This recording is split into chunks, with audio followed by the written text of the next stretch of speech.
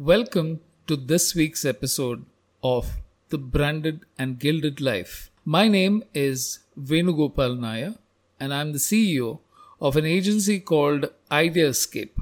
We are into marketing, branding, and design. And these posts, or this podcast, is a reflection of what I've learned in over 35 years in the business, how it has shaped my thinking, and what intrigues me. Hopefully, it will provide some food for thought for you as well. Every second startup today claims to have a product that will change the world, whether it's a to do list or a calendar app. I'm not saying that these apps cannot be as consequential, but the foundational work that was done a few decades ago is lost in the midst of time. And that's sad because the people who made those invaluable contributions are lost or hardly spoken about in the hushed and reverential tones that are reserved for billionaires today.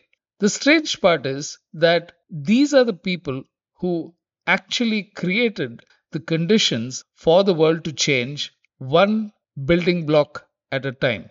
And that's what the first post in today's episode is about. The world doesn't know the man who changed it. His name is Nazir Ahmed, and it won't ring a bell, but hang on a minute because it'll all make sense. He went from Bangalore to the US in the early 60s for higher studies and for his PhD. He came up with a discrete cosine transform, an algorithm that would prove to be crucial to the future of the world. It compressed images and later was applied to video compression as well. The major use at the time was for defense. The military had a massive network and it was next to impossible to send images over it with limited bandwidth. As the web took root, Nazir Ahmed's algorithm became the default for sending images.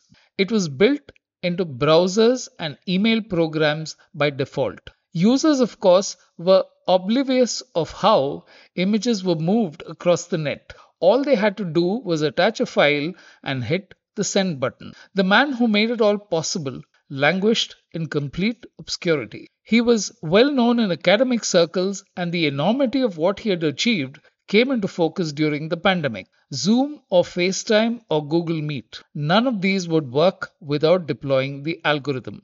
His net worth is a micro fraction of the wealth these companies have amassed.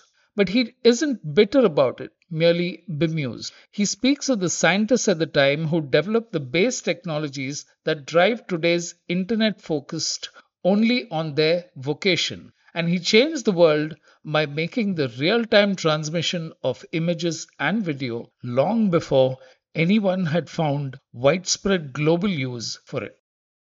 From changing the world to changing households. And we have so many reality shows these days experimenting with multiple formats. One gets a little lost as to what this particular show is about. So, was the makeover only for the cameras? It is one of the popular subgenres on TV, but not in India as yet. In the US, home makeover shows are quite popular. Practically every channel has a take on how to do home arrangements or cut clutter or tips to modify the home. But there appears to be a seedy side to the subgenre where reality stops with showing what's good on camera.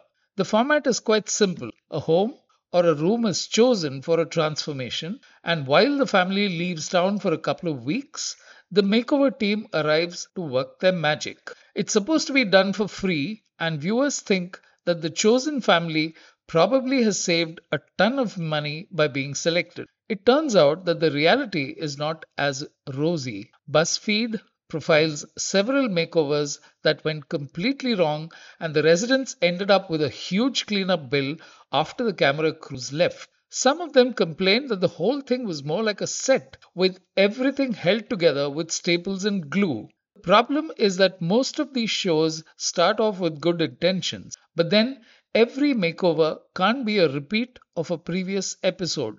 They have to riff off the themes, and the final result has to be dramatic enough for viewers to tune in week after week. That's probably where the divergence between expectations and reality happens. And keeping TV viewers happy and coming back for more is quite different from making homes livable.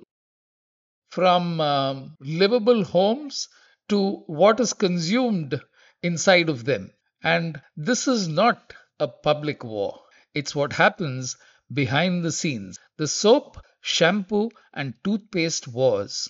In this one, the customers aren't involved at all. It's all behind the scenes. The distributors of these products are the last place you expect an all out flaming war. For decades, they've followed a regular plodding cycle. The distributor sends a sales team to collect orders, deliveries are made. Every year, the distributors and manufacturers haggle over the profit margins and compromises are made. It was a system that sustained close to 600,000 distributors and the small shops they supplied to. Then came the disruptors with the big bucks. Udaan, JioMart, and Big Basket had the capital to strike massive deals with manufacturers and pass on some of those profits to small store owners, cutting the distributors out. It would also make small stores dependent on the larger suppliers over time, given that once the power shifts, the small stores would have less bargaining power.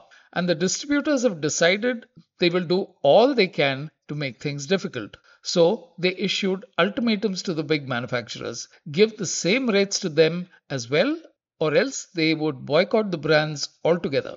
Now, manufacturers treat distributors with kid gloves because they know the havoc they can wreak on the supply chain, at least for now.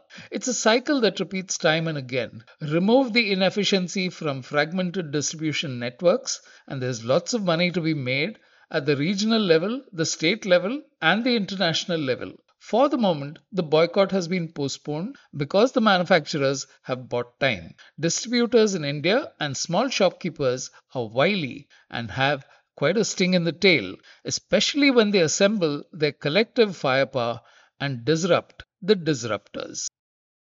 Thank you for listening to The Branded and Gilded Life, a podcast that focuses on advertising, branding, and marketing.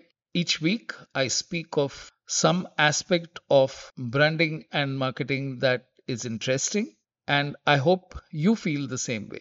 Your views, your comments, and your responses are welcome. Please write to vgnair at ideascape.in, and thank you as always for listening.